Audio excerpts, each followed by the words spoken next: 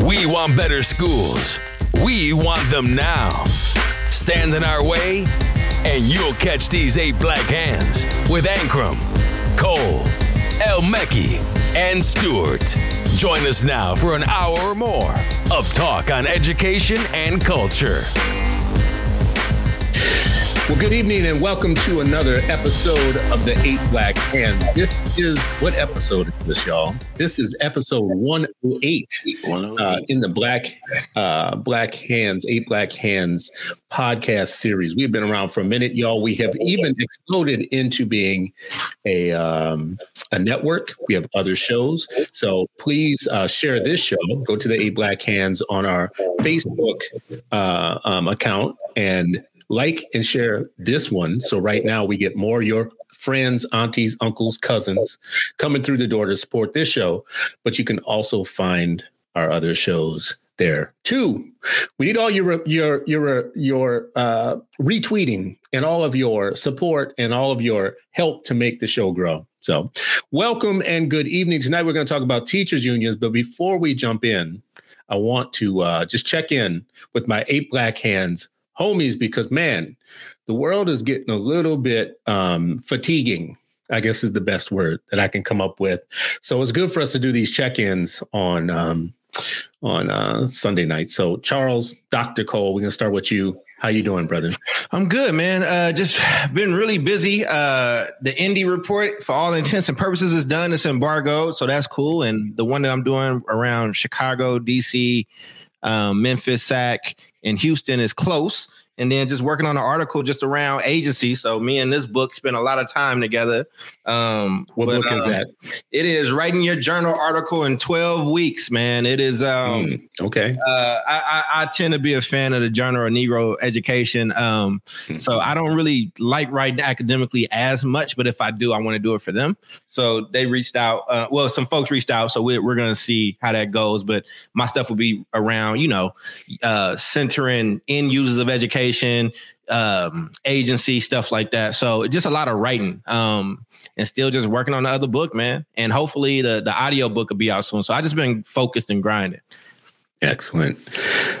Sharif, how are you doing? We'll come back to you, Ray. It looks like Ray might be having some technical difficulties there. So Sharif, how are you doing, brother? Good, man. Doing well. It was a good day today. Just as I told you, we just finished game night with the squad, coloring book. Dr. Cole had dropped off some gifts, including the coloring book. So I was like, kids, this is pretty tedious for Papa. They're like, good, get to work. So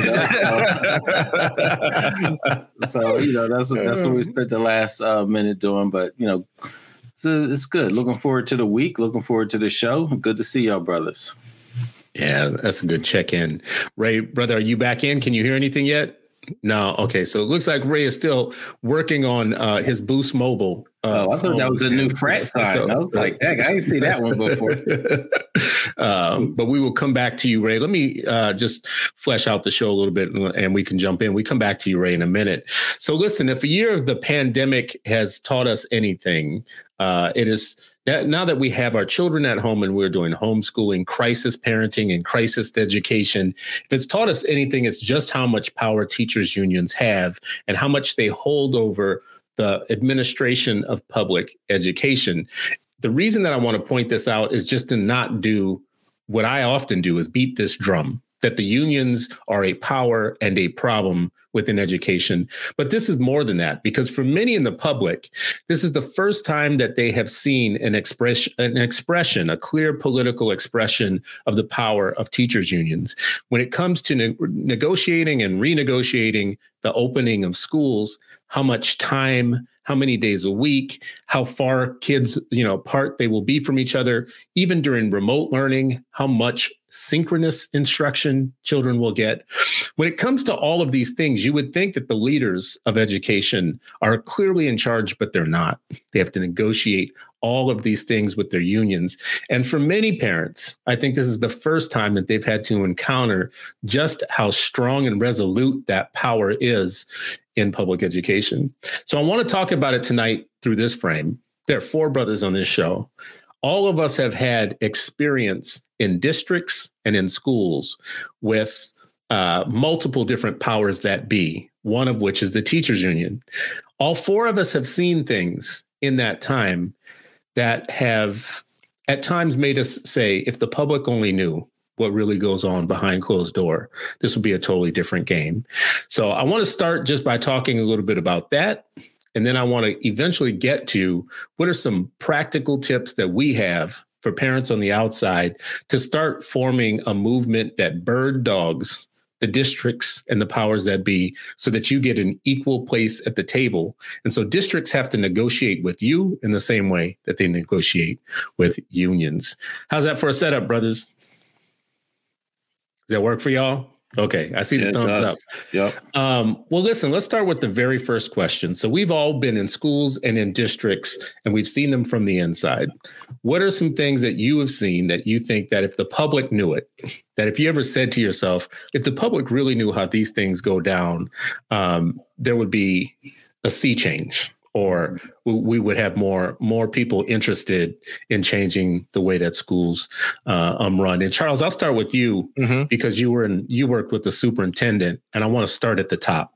Yeah, I think what you saw in Oakland. I saw a lot. I saw how highly political it was, and I saw that sometimes people will sacrifice certain groups to win political battles. And I think that that's just important to really know. And listen, you can hold unions accountable without hating unions. Like, again, you can appreciate the great things that unions may have done in other realms and still be critical. The same way, we saw this with police unions over the last year or whatnot. And I don't think that the teachers union is exempt. One example is there was a school, an elementary school that was a Black elementary school that needed a lot of help, and kids were not getting what they needed. And our superintendent said, you know what, we want to attract the best teachers. So we're going to actually to attract the best teachers, we're going to pay even more to come teach at this school.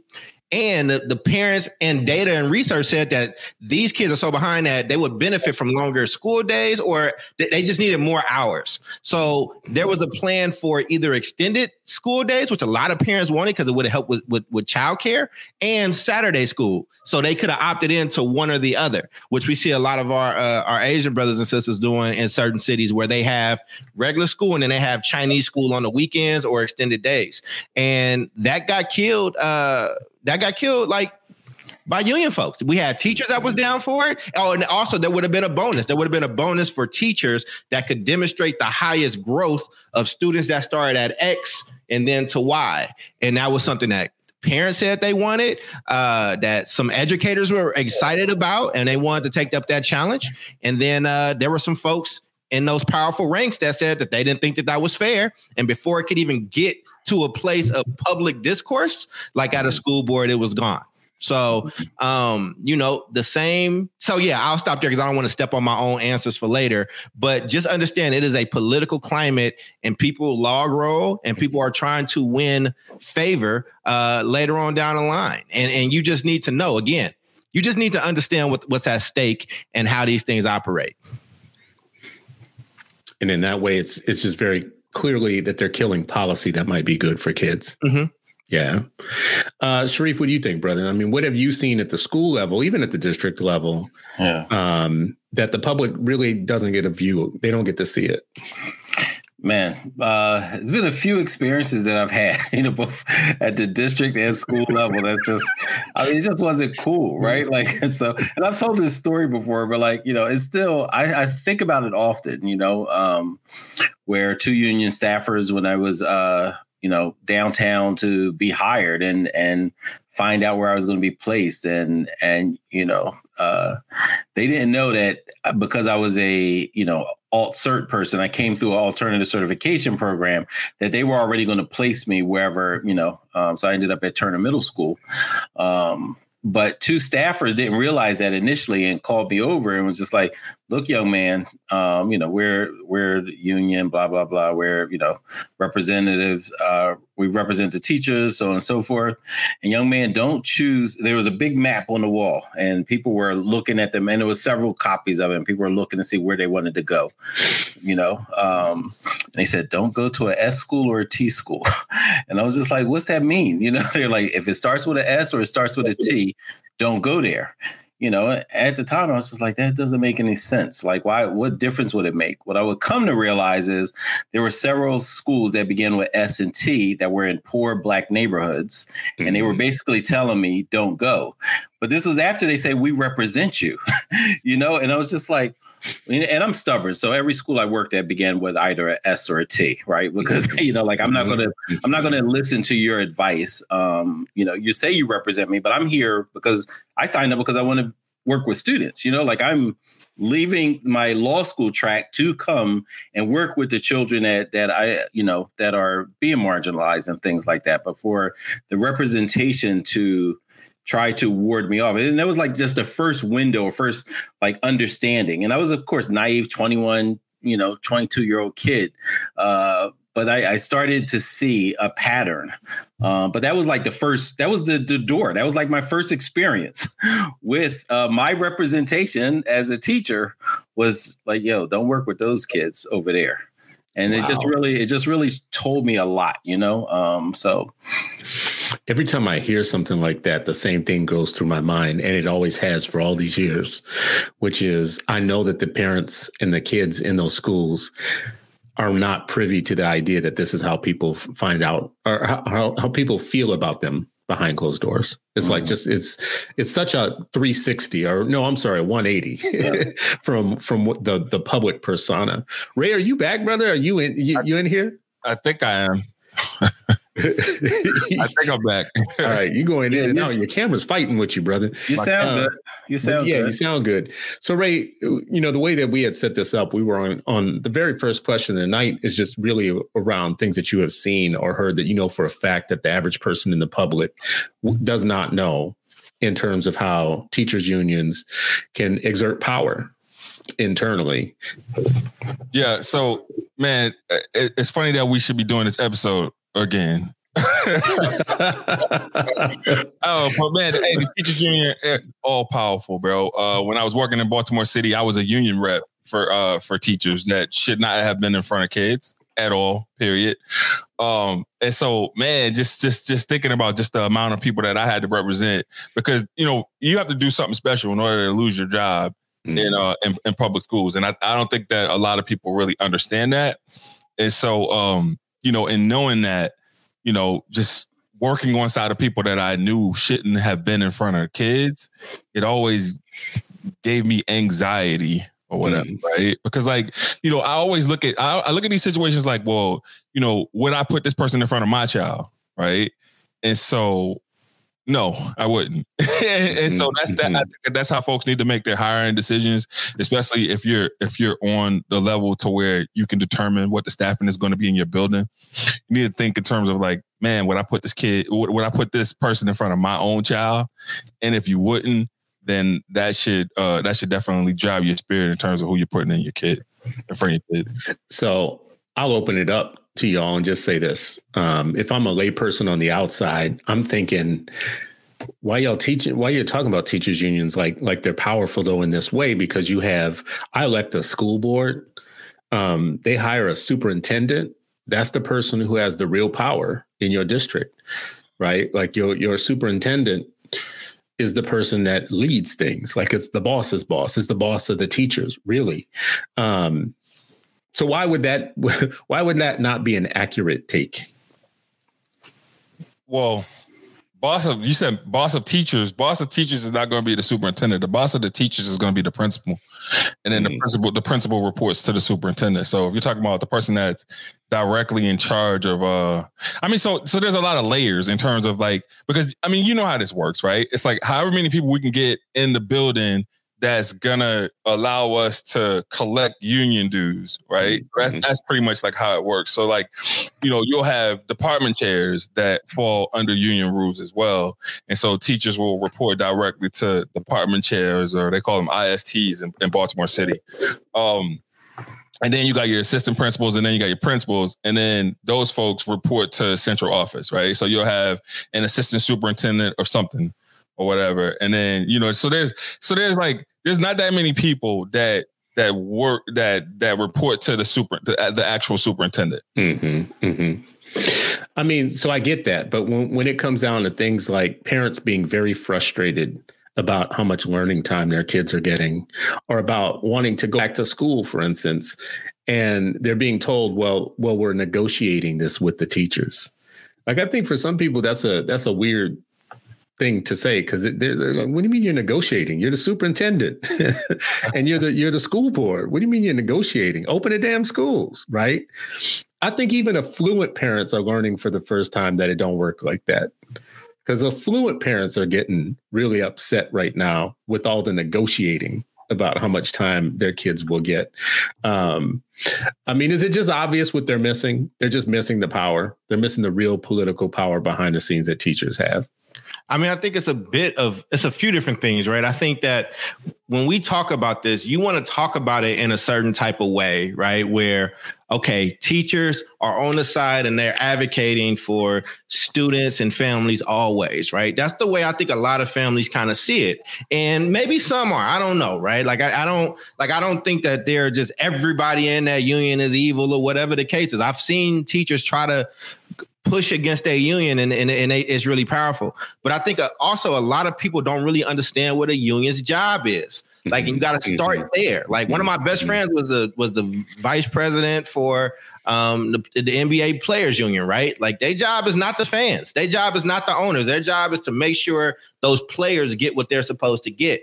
And so a union's job is supposed to make sure that the people that pay their dues are supposed to get like certain things or whatever. So that means that if you do something foul and you about to get fired, that means that your union rep is going to tell you to sit down and shut up. And we're going to run out this case and try to find a technicality to keep you here. It is you.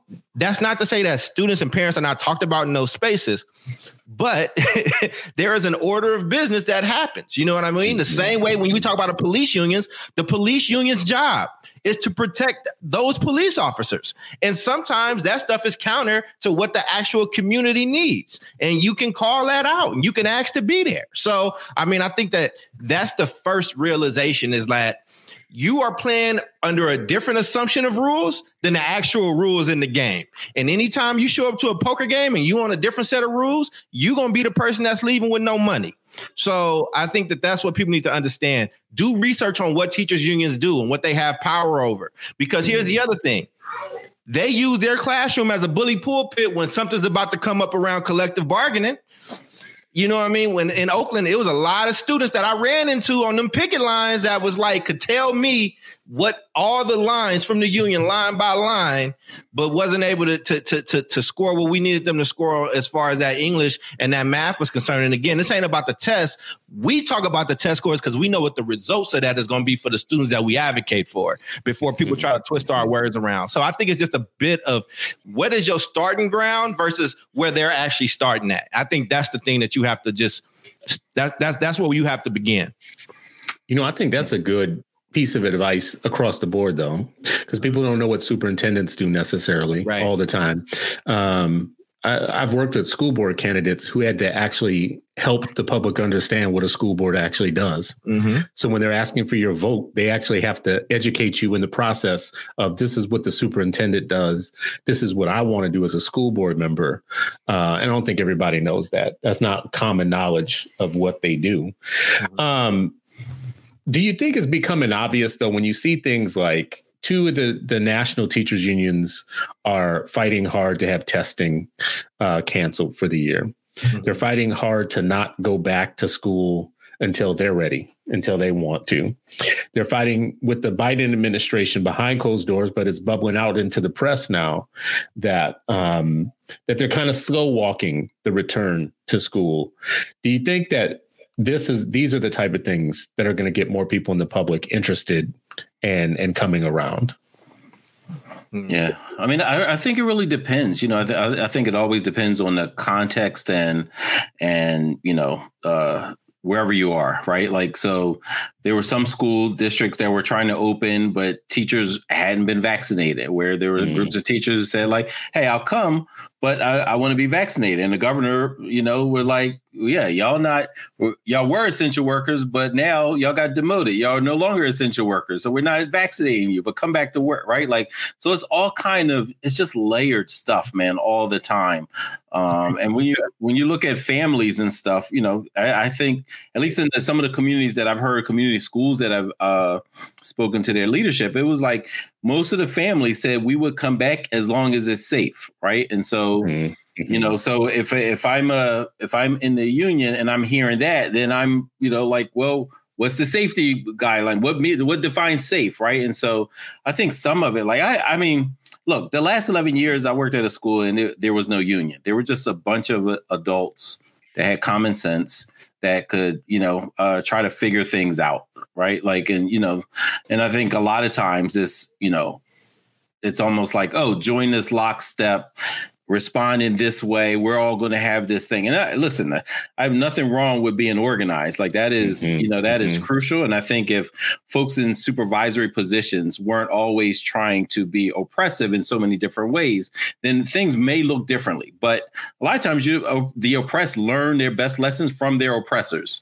And so then you see them just passing it on. And I think, unfortunately, right now, you see a lot of times when it's not about, trying to be just. It's about like, oh, what can we do? What can we get? Instead of really looking at the ultimately you're there for. So even if the union is look, I was on the building committee, so I was part of the union leadership at my school. I couldn't be in that position without thinking about my students. Like that's still just a foreign concept to me, although I understand that that's in the playbook. We should get that brother that was actually in that union leadership. I forget his name in DC.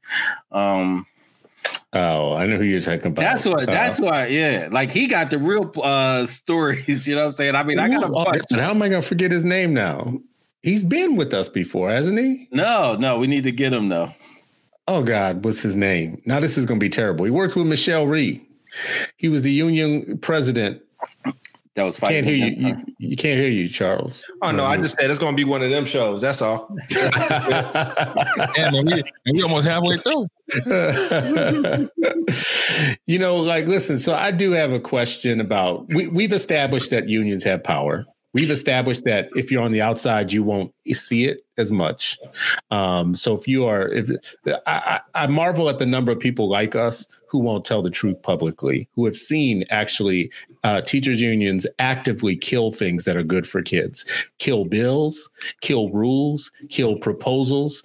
We want to mainstream kids that have been wrongly put into special ed. No, we don't want that as teachers unions. So we're going to tell the public that you're running a Jim Crow Junior program to put these kids back in regular mainstream classrooms because we don't want them there, right? Even though the plan itself was actually to make things more humane for those kids. What they tell the public is something totally different. Plan gets killed. Now those kids aren't mainstream and they should be, actually.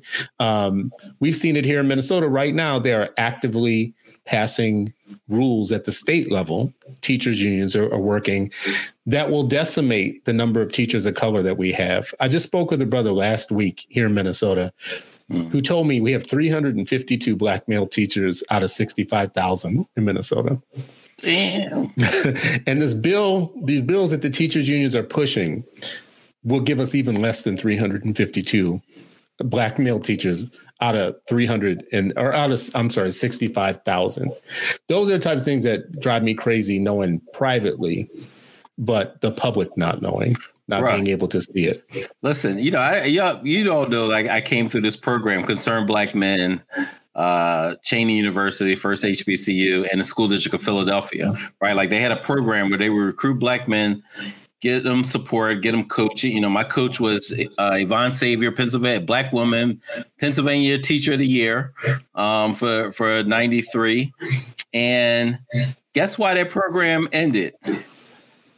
The union took them to court and said, wow, you're recruiting black men. Like, that's discriminatory.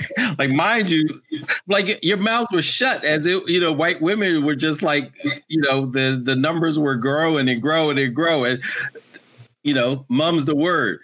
They got, my class probably was like less than 50, man. It was probably like 20 something. ended up in court, man, and had to shut it down because it was discriminating because they had black men. The union, why you laughing, Ray? The union took the district to court to stop it, to say like, no, you can't tell black men to come teach. That's discriminatory against our member. Like, what? But hey, the reason why I'm laughing is because y'all always coming after these white women, right? And y'all gotta stop this. Y'all gotta stop it, man. Like, y'all gotta get somebody canceled on this show. And it's listen, I mean, the head of the union at that time was a white man. So I would say this. I mean, and I hear you, Ray. I think less than people, right? Like, I don't love any system. So again, I'm not about to cater for a traditional system, a charter system, private system, or whatever. It should be about our people. And if the system is not serving our people well, then they got to go or be altered, right? And I think that was the situation that we had a lot of smoke and heat for the police union last year. And before that, a lot of people wouldn't say nothing about that union or whatever. What I'm saying is, nobody is above reproach, and there are no permanent enemies and there are no permanent friends. If at some point the teachers union is actually one of the biggest advocates for the end users of education, which is the terminology I use in my company and how we built that out with Energy Converters, which is students, their parents, and their community, right?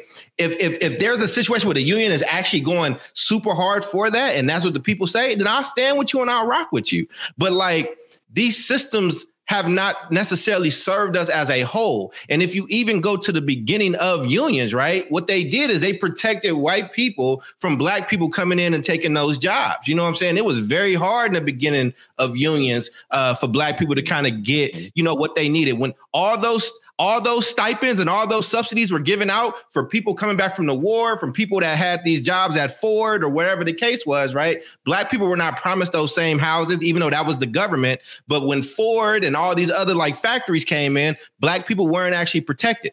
That's not to say that unions haven't done good things for our people. Like, we can walk and chew gum, you know what I'm saying, as a people, right? And all I'm saying is, what is serving your child and your family best? If it's that traditional school and you in there, all we trying to do is say, look, here's what happens at that union meeting. You should probably ask to be around it. You should probably ask for that agenda. You should probably ask if there's no comment. Oh, because it's not a public meeting. Okay, cool. I think, and again, I know we kind of out of your order, Chris, but I was going to say this. Yeah, we should all get the there. demands. All the demands that there are on charter schools and charter systems, I love them. Put them on them.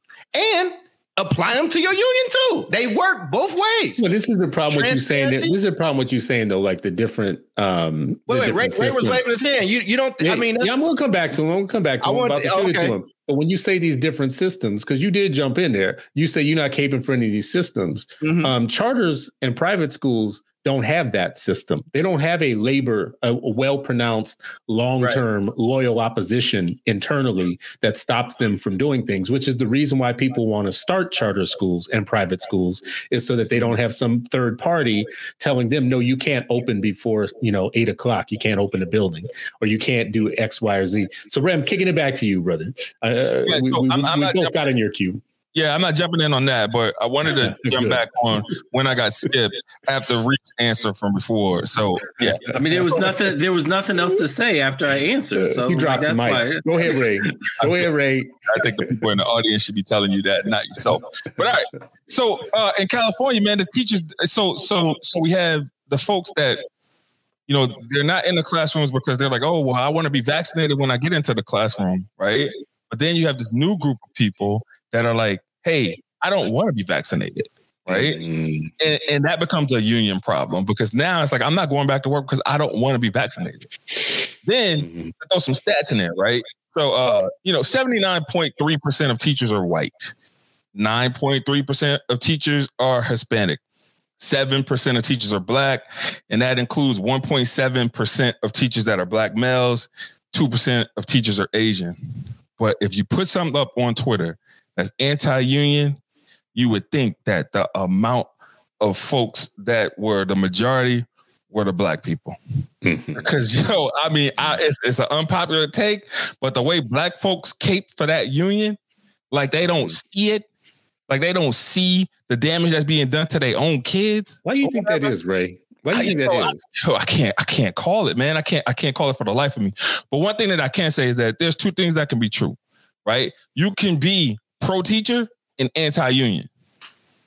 That's the same shit. That's redundant, bro. That's kind of like it's two different concepts. I think that's redundant. I think that's saying the same shit. But no, honestly, take a stab at it. Why do you think that Black folks love them some teachers unions sometimes? Like are afraid to say anything contrary to what they will say? I think it may be job security. You know, you don't want to be on the outside looking in these schools that are majority white because you're already isolated.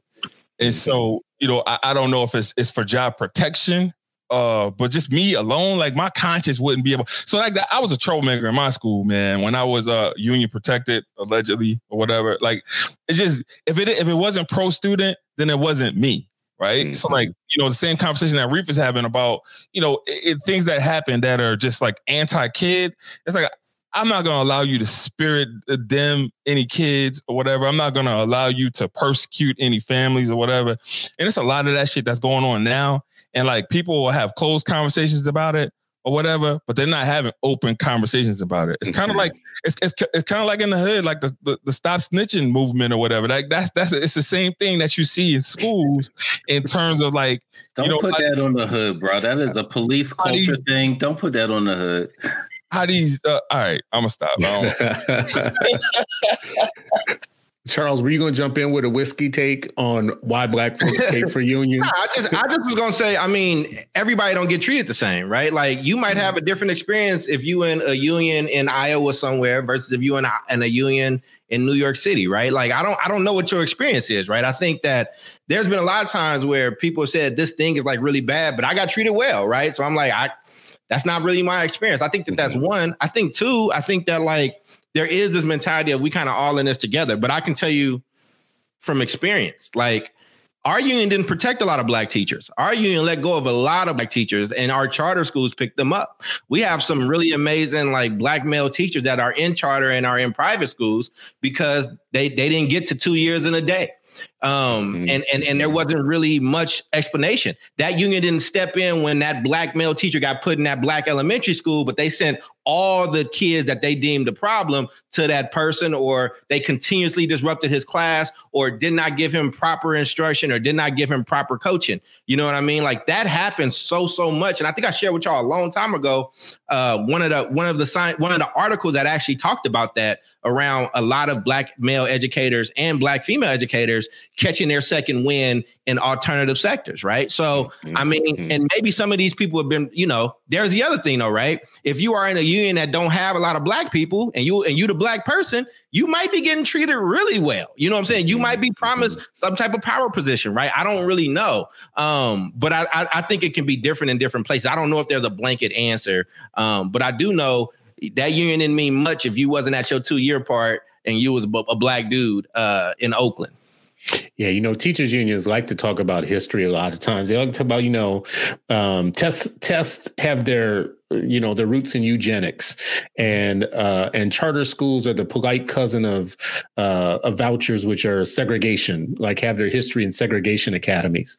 They don't tell you that seniority has its roots in white supremacy, that actually seniority as a concept was it was used to grandfather in white workers when the unions were negotiating with the Johnson administration during the Equal Opportunity, Employment Opportunity Rights Act and the war on poverty stuff and all that. The unions weren't going to come along with him. So the way that they appeased the unions was that they told them it wouldn't impact the white workers at all. They wouldn't lose their position at all. And the Black folks would come in underneath and behind because of seniority. And actually Herbert Hill from the NAACP actually went hard on the unions for like a decade about seniority because it was really just a tool to make sure that Black folks were always last in, first out. Right. And that white folks. So that's just like a little aside. I think one of the reasons our people don't have the right attitude about unions all the time is because depending on what class you are in, and Charles, this is probably kind of along piggybacking on what you just said. If you are middle class and you are working for the unions, for one, that's straight up your pension. right? So it's just a straight up class play. If you are in one of the schools where you feel like you're being treated halfway decent because you're in one of those island of privilege schools, it gives you another reason just to be with them and to join them. If you are in the lower class, the underclass, the working class, in schools where that unionism is being used to cut you off from programs and get kids out of classrooms where they belong and all types of other things, then maybe you have a different opinion about the unions. Maybe it's just a straight up class thing. I don't think it's a thing, bro. I don't think you can have a conscience. I don't think you can have a conscience, right? And work with Black and brown students, see them struggle, see family struggle, and just see this struggle and be pro-union. Like I don't think so. I think. Damn, I don't want to say. All right, take it off me. He's like, whatever you say right now, let people know it's Dr. Cole that's saying it. Even though he's not listening, he's all up on his phone drinking whiskey and shit on a different show. Go ahead, say it, and we're gonna say that Dr. Cole said it. So yeah, you want to do that? Well, listen, this is where I was going. Chris, for the record, I'm going over my notes for your show. That's all. Yeah, all right, whatever. Whatever. You over there trading Bitcoin during the show. Bitcoin was down earlier today. I know, but you know what isn't, and we ain't going on that show right now. But Polkadot is not. Polkadot is up. So get you some Polkadot, folks. Where I was going with this question too, though, was really why did it seem like we lack so much power over these last few months in renegotiating, as the president's negotiating with the unions, as districts are negotiating with them. I kept hearing the word that parents are frustrated. That word kept coming up. And I was like, you're usually only frustrated when you have no power. Mm-hmm. Like when you're in a situation and you don't feel like there's any ability for you to change that. But we elected the people who are negotiating to reopen schools or to get us more school time for our kids. So where's the frustrating factor? Like, help me understand our lack of power. I think the biggest problem is that's the whole thing. Like, if the people who are representing parents in any situation, including this school openings, if the people that are supposed to represent families are that far away from the situation, that it's hard to be represented by people who are not, with you, right? Like, and so if anything, parents have to be organized themselves so that they can represent themselves, right? Somebody from that, that school, that district, like that's what's needed, right? Instead of like, well, you elected this person or you elected that person and they're advocating, but they're so far away from your situation. Like, are they really going to go hard on where your child goes if their child is in a private school and fine or got their pod or whatever, right? You brought up a class issue. I think that's really important point, because who actually represents parents and students? And I'm not talking about the individual. I'm talking about like systemically who represents them. Mm-hmm. Right. And yeah, you can find individual, like the individuality of it. And you find folks who are fighting a good fight. You can find caucuses within the union who be clashing with the larger body. Right. And saying like, no, y'all not standing for justice. Y'all not doing this. Y'all not doing that, and trying to hold them accountable. But ultimately, families have to be organized and they have to make those demands that they want. They have to show up with their paper saying like, yo, here's what we want. Here's what we're demanding. If not, let's just test this for a second. Let's test this. The parents of Los Angeles, the rich parents of Los Angeles, are trying to put the screws on the district to do what they want to do. And I think it's the first time that they've ever dealt with a loss. Like, it's the first time they've had to take an L on something. Like, they're showing up like, what do you mean we don't have the power to reopen our things or blah, blah, whatever. This is new to them, right? And I think it's because they always knew that the teachers union in LA had power, but that power was never used in a way that the wealthy had to deal with. Like the wealthy, I mean, I'm just gonna put it out there. I think a lot of people have discovered they don't like their kids very much. So this idea that you're sending them home and you keeping them home, there's a lot of people that are like, listen, I pay my taxes so that I don't think that's true. You don't think that's true? No, I think there's a lot of people like, listen, I pay my taxes and I need y'all to open these damn schools. And I have $1 million house. You're gonna open damn school. Oh, Ray, I don't know what. Take Ray off the thing, man. That's a bad DJ. Hey, Mr. DJ. Yeah, that was demonic, man. I said it was deep. That threw me off, bro. I know, me too. But demonic. It was my voice. it just had this different sound, and he was frozen. It was wild. I was like, maybe I should put this away. I thought it was just me hearing it, I mean, I don't know if people always recognize the power that they have. Again, you can starve in the desert if you don't know that you got some food. You know what I'm saying? Like if you got food and you don't know about it. I think that listen, man, power is something that we just don't talk enough about. I think we used to. And there's actually an amazing interview with Elaine Brown from not that long ago, where she's really talking about power, and she's talking about it around the police. And she was talking about, she was upset that people stopped calling them. She wasn't upset, but she pointed out that you stopped calling them pigs and you start calling them these other things. Yeah, I saw that. And it was a really powerful piece. And I think it actually resonates in this conversation. Was their thing was just call a thing a thing. You know what I mean? Like the thing is the thing. Like if you keep trying to soften the blow and soften this stuff. And I think that when we're talking about your children, I think that it is, I think it's tantamount that you just call it a thing. Don't let people soften the language. What is it? Is my child going to be safe? Is my child going to be educated? Because as long as you can hide behind the cloak of poverty and say that I can't teach these kids because they're in poverty, like I think that that's a lie from the pits of hell. I think that that's when you teach harder. I think that I think that I was hungrier because of how poor I was. And I'm not somebody who was pseudo poor or cute poor or pseudo traumatized, right? Like I had acute traumas, you know what I mean? But I was very driven to kind of get out of there. And Chris, the only thing I'll push back on, I don't know if it's so many people not liking their kids, but a lot of the parents that we talking about work jobs that jobs have opened back up, but they can't stay at home, right? So it's like I gotta go back to work. My job can't come home with me, you know what I mean? And I gotta figure something out.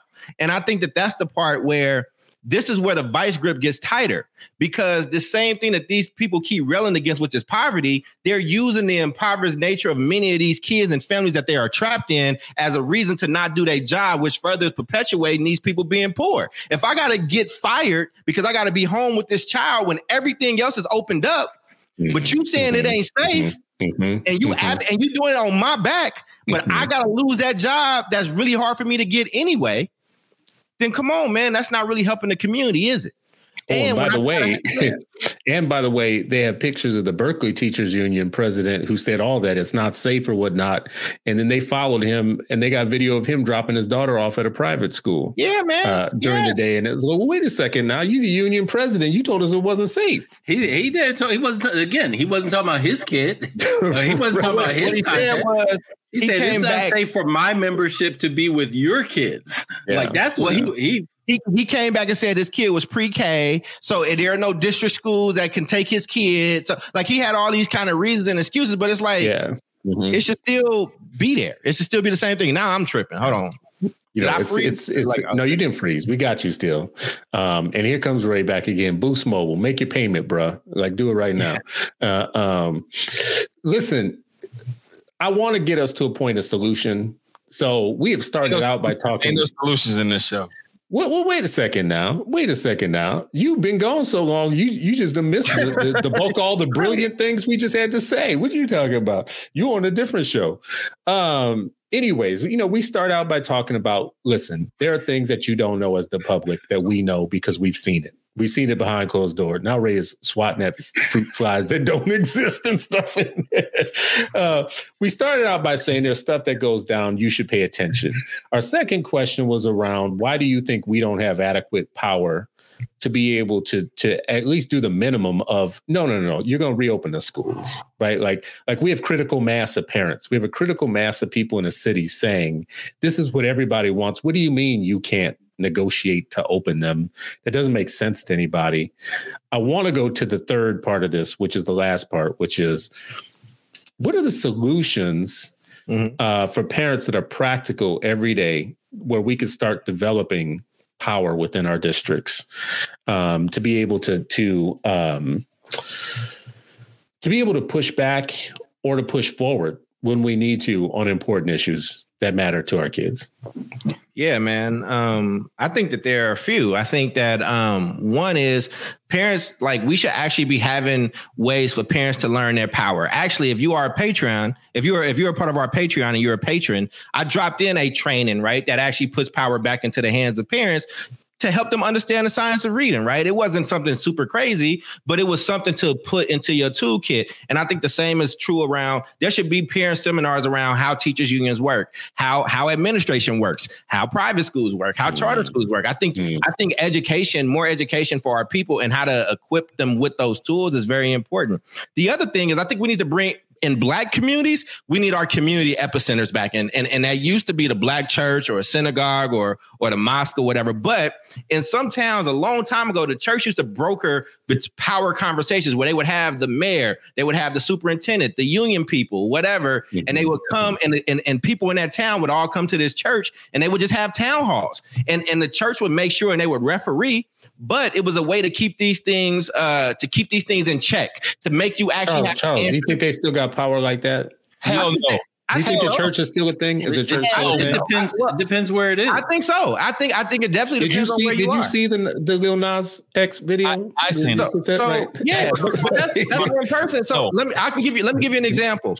So I put together a series of Saturday conversations with the superintendent. Like I went to Denver, looked at how they did it, but I wrote that up with the superintendent. And what we did is we chose as much as we could to not do them on school grounds. We chose community epicenters. We chose places that had a lot of respect. So we did meetings in churches and we did meetings at like youth and community centers. And the community helped police those spaces. Those spaces never got out of order. Those spaces made sure that there was straight talk, and we would invite in board members or whomever, right? And people would have to hold account in front of the community. And sometimes we would have upwards of 250 people there, or we'd have 50 people, and both were good for different reasons because our superintendent could actually look people in the eye and say, this is my plan. That's how we got to that elementary school and that community saying, we want more hours. We want these teachers to be competitive. We want bonuses for who can get it right. That came out of a community piece, and the union was there nodding their head, and then behind closed doors, they closed it off. So actually, I think there is a lot of power there. You ain't got to be religious to come to the epicenter and respect that community.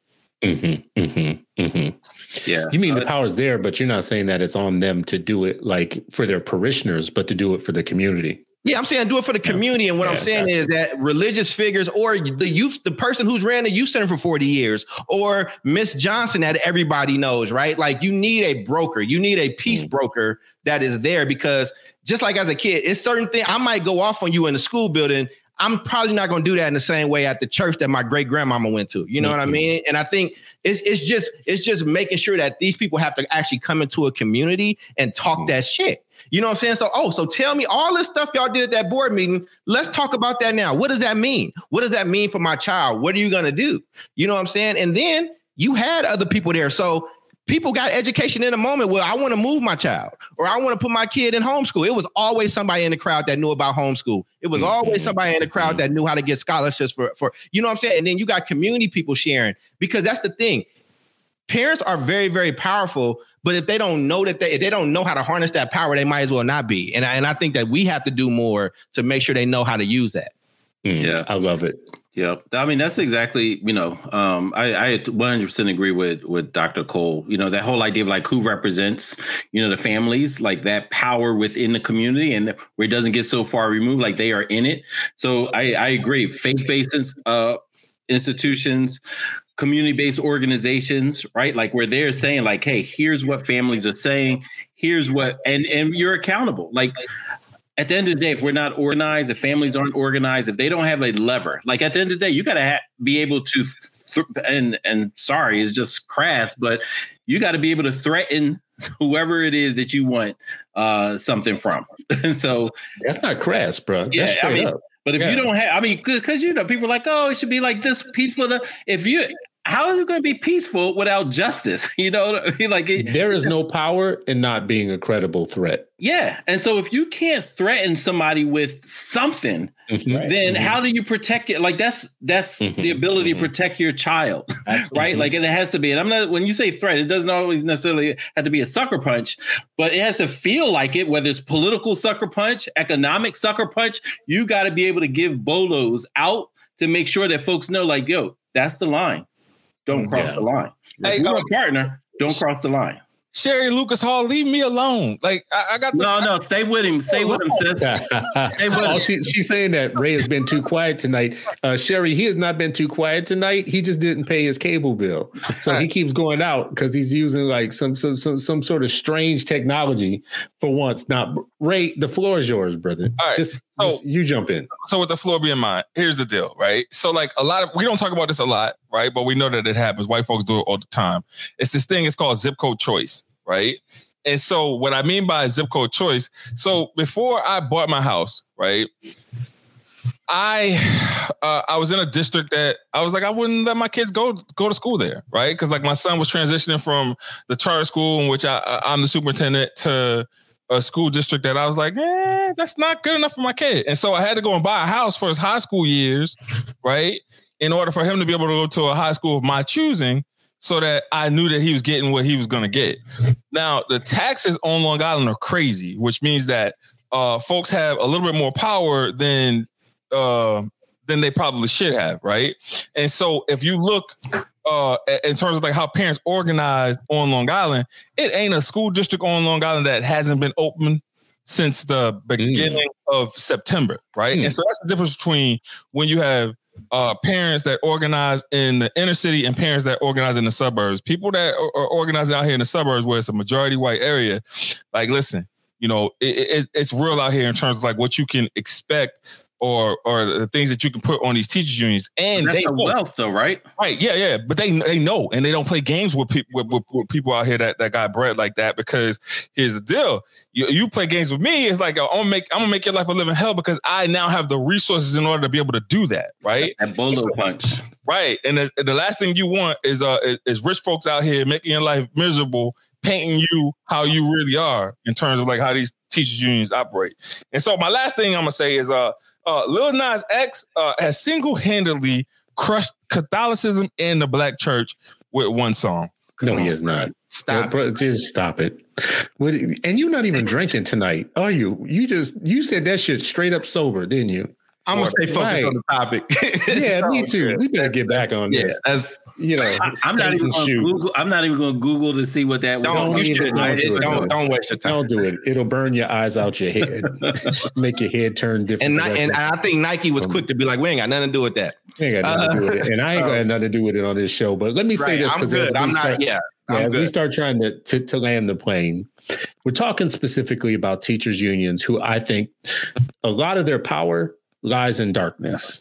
So you want to, in your local area, bring things to light as much as possible, which means you need teachers unions to be negotiating everything in public. So when it comes time for them to negotiate their contract or any of these things, it can't be closed door. Aaron Buettner or whoever and the LA teachers cannot be without the public discussing what's going to happen to all the public's children. That can't go. So first of all, stop organizing parents, people. Stop organizing parents to do just like little things and start actually going where the power really lies. Get parents interested in the information that makes a difference. The school board meetings, the school board agendas that are handed out before the meetings are even had, the teacher contract negotiations so that the public, the clergy, parents, they're all hearing what gets said in that room. What gets said about your children, what gets said about certain schools, where they start trying to negotiate things that the teachers don't want to do, but they get to say stuff in private that they know that they couldn't say in public because it would show them for the people that they really are. Right. So we need a sunlight commission in every district, in every place in the country where they will be dedicated to just bird dogging. You also need some friends that are attorneys. Find you a law firm. All my organizing friends that organize parents, find you a law firm that will do pro bono work for you and bury school districts in discovery.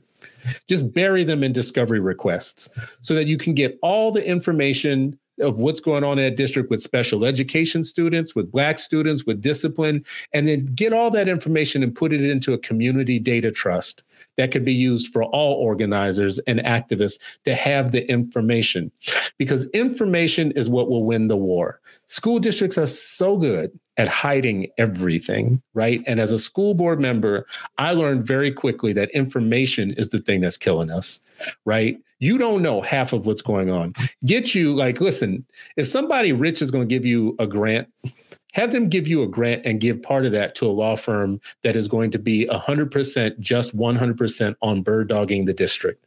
Information request, discovery, data request, whatever that they can't ignore, put that into a community trust and use that to teach parents what the district is really doing with your kids. And don't let them, especially now that everything's virtual, do not let them negotiate anything in secret. Make sure that everything is transparent. I would love to see teacher contract negotiations on cable access. Right? Just so that everybody can log in and see what's going on and listen. And you know what? They will do a good job of changing their language once it gets more public. And they'll still be trying to do stuff privately, but they can't get away with all of it. That's my piece of this. Fellas, do you have any last things that you would ask of people locally to be looking out for so that we don't just feel powerless and we don't just keep talking about the powers of unions, but we start talking about how we build our own power? Yeah, I mean, you said something earlier that ties into, your statement just now. One, understand the history. A lot of time, history of unions, interactions with Black folks. What is the Black blueprint for organizing? What exactly was Fannie Lou Hamer doing? What exactly was Ella Baker doing? What exactly was Septima Clark doing? Really look at how they were using things to move to change situations, right? And all of that can always apply to different things. It doesn't have to be always downtown or somewhere else or the white. It could be somebody right at your neighborhood school, your community school, your district, right? And so those are things that can change. So I think that awareness. I think organize. I agree. Your time is valuable, no matter what, whatever your circumstances, your time is valuable. And so whether it's the school says I need you to fundraise $200 for a bake sale, right? Or pretzels or whatever. Also look what is your priority? There's nothing wrong with that, but what are your priorities? Really know what are your priorities and who else in that community has priorities. Thirdly, I would say who's the power brokers in your community that you have access to, right? It's not always some of these politicians, they get elected. You can complain to them all you want, unless it's something that makes the paper. And a lot of times the paper, they're only looking for the big stuff that's going to sell their paper. A whole lot of stuff gets ignored that happens to your child, the person you're next door to you, generations before and generations after. So finding those other folks and galvanizing around them, whether they're clergy, faith-based institutions, CBOs, or a parent, that auntie, that uncle, that father that is able to, demonstrate the leadership and knowing that you all have their back and coming together. And then what are your demands? Really, instead of 100 people having 100 different demands, coming together. All right, what are the three things that no matter what, this is what we're fighting for this particular year? Look at, just having that sometimes I think people can coalesce around it. Shout out to National Parents Union who is doing things like that. And you can see how they're supporting folks in different cities and locales. And we have folks in Philly who are just hey, this is how we're organizing. And they may even be in the union themselves, right? But they're still saying hey, this is what we're going to fight for. But I would just say, look, if the union told me, my union, when I was a teacher, don't eat lunch with the kids because, that'll make us look bad. Or then, that I was what are you talking? How do you look bad? This is what I'm doing on my lunchtime. Yeah, we don't do anything where they might make all of us do it. And I'm so don't do anything that they may say, hey, that's a good idea. Let's put it in our. I'm to me, that's crazy. I'm not down with that kind of stuff. And so anybody that wants to be so student facing, keep doing your student facing stuff. I don't care what nobody says. If it's good for kids, do it. Reef, they ain't want you to teach? Yeah, because that'll make people look bad. You start teaching black children, you're going to look bad. So listen, fellas, this is what I want to do. I want to roll into our final thoughts because we are going to land the plane in a fairly timely manner. But can we roll into final thoughts? Some of it, I'm sure you've already been saying in these tips that we're giving or whatnot, but make it cogent for your last thought of the program. We'll start with you, Dr. Cole.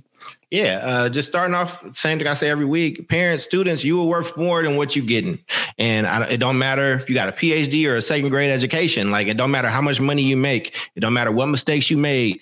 Under these rules, under these principles that public education is supposed to be standing on, you deserve a good education for your child. You deserve it. And that's sometimes the hardest part to really drop in there. I think the other thing is, if you are in a city where the union has been super active, look at everything they do, because they give you a beautiful blueprint to do all that stuff with them. Drop into their meetings, shut down their meetings. I've been to a whole bunch of school board meetings that the union has shut down because they didn't get to say what they needed to say.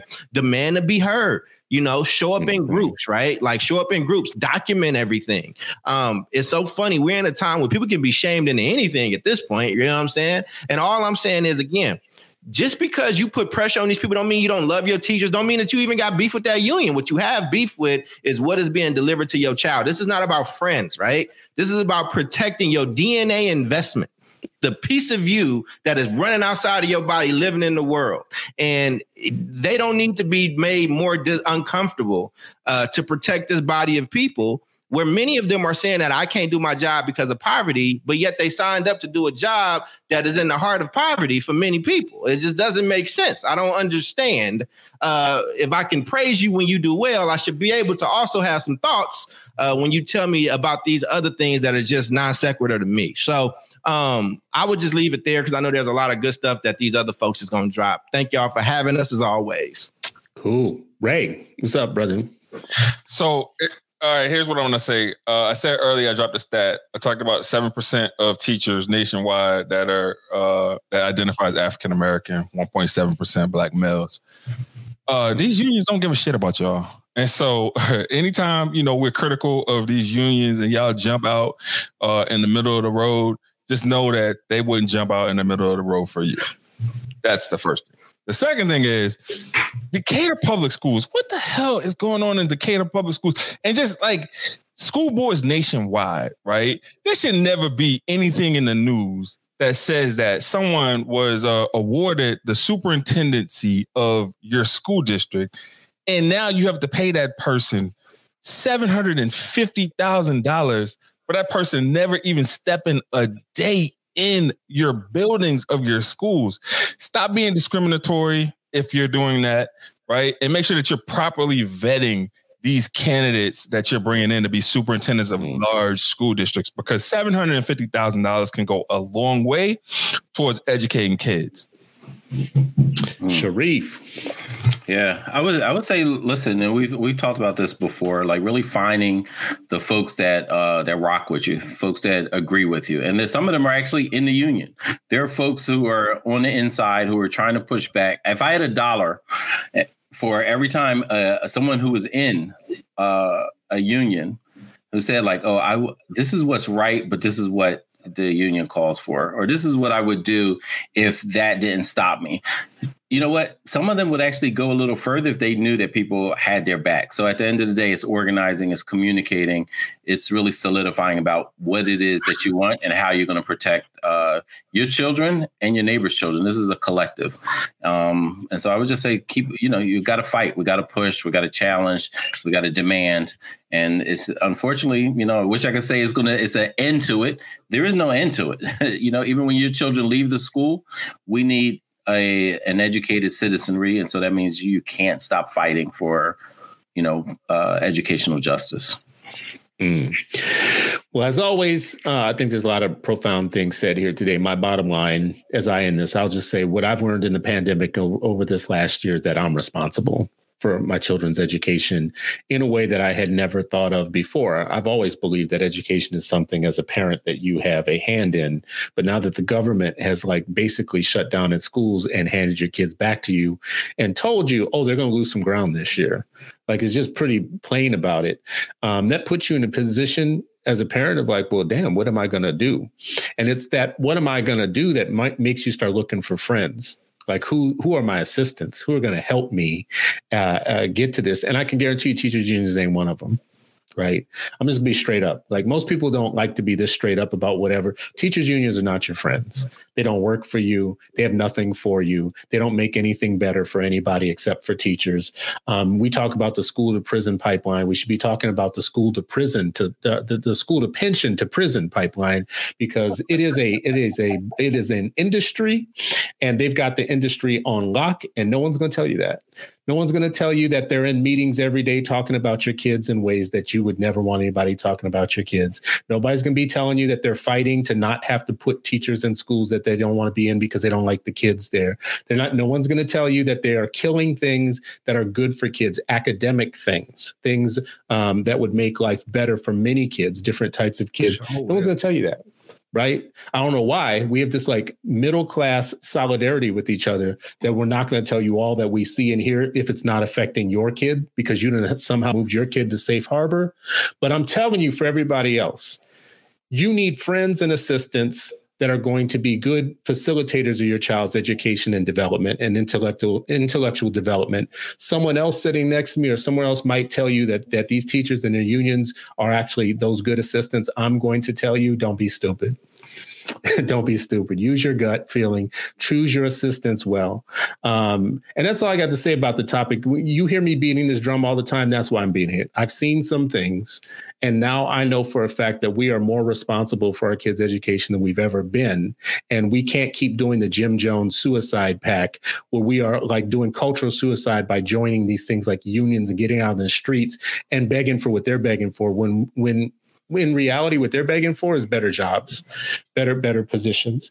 So that's my final word at the end of this show. That's not, and I'll just say that is Chris talking. That is not the 8 Black Hands talking. That is not Sharif or Ray or Charles. That's just my final opinion. But I will say this: share and like our show. Be good friends and fam of the show. Go to our 8 Black Hands page and look at all the other shows that we have. We have shows that are from the educator perspective, the parent perspective, the student perspective. And they are lively discussions told through many different cultural lenses. So we would ask for your support. Also, consider becoming a Patreon. Charles, how do people find our Patreon? It is patreon.com/8blackhands or ABH. So patreon.com, 8BH, and become a patron. And there you'll get exclusive access to us. Sometimes we'll do an extra show in there. I dropped in an embargo training that will not be out for the public for a while. I know Ray interacts there a lot. There's been book clubs. I know Sharif and Chris have been doing some different things, and we're trying to actually even bring you all some more stuff. So if you want to get more access, more behind the scenes around the shows and check-ins and stuff, that's the place to do it. And you'll be joining a pretty dope community, if I don't say so myself. So you can find Sharif, the Center for Black Educator Development. You can find Ray, who does, is it Libations with Us now, Ray? Did you change the name? It's us. Yeah. Okay. So Ray has a weekly show, Libations with Us. And Charles, you should check out his Instagram post, because I think that's where he drops more of his product, like his trainings, his upcoming things. If you really want to stay in touch with him personally, I don't want to sell it different than you would sell it, Charles, but I think Instagram. You good, brother. It's all good. Yeah, Instagram's the best place to keep up with what he's doing. Does that work for you? I think that's cool, brother. It's all good. When I'm in 8 Black Hands, baby, I think that we've done some just amazing stuff, and hopefully we can just do more of it. And just, I know you're trying to close, but if y'all one of those teachers and it's like the good teachers or whatever, I've seen in some places where that group of teachers has taken over the union. Like, you kind of, a lot of people don't show up to vote. So that should be a whole different episode. We should find some folks that actually flip their union because it's happened before. And you up next, bro. You up next. Yeah. Well, next week is Easter, but we working on We trying to work on something. Right. So yeah, we'll talk about that behind the scenes. So take Charles's advice. If you're one of the good teachers, just like if you're one of the good police officers or one of the good judges, right? You one of the good teachers. Yeah, you're one of the good ones. Realize your ass will disappear. But go ahead and do what Charles is trying to say. Anyway. This has been another excellent episode of the 8 Black Hands. We appreciate you as always. Thank you for joining us. You have been listening to the 8 Black Hands podcast with Ankrum, Cole, El Mekki, and Stewart. If you like what you heard, follow us on Twitter. Our handle is at 8 Black Hands 1. Thank you for listening.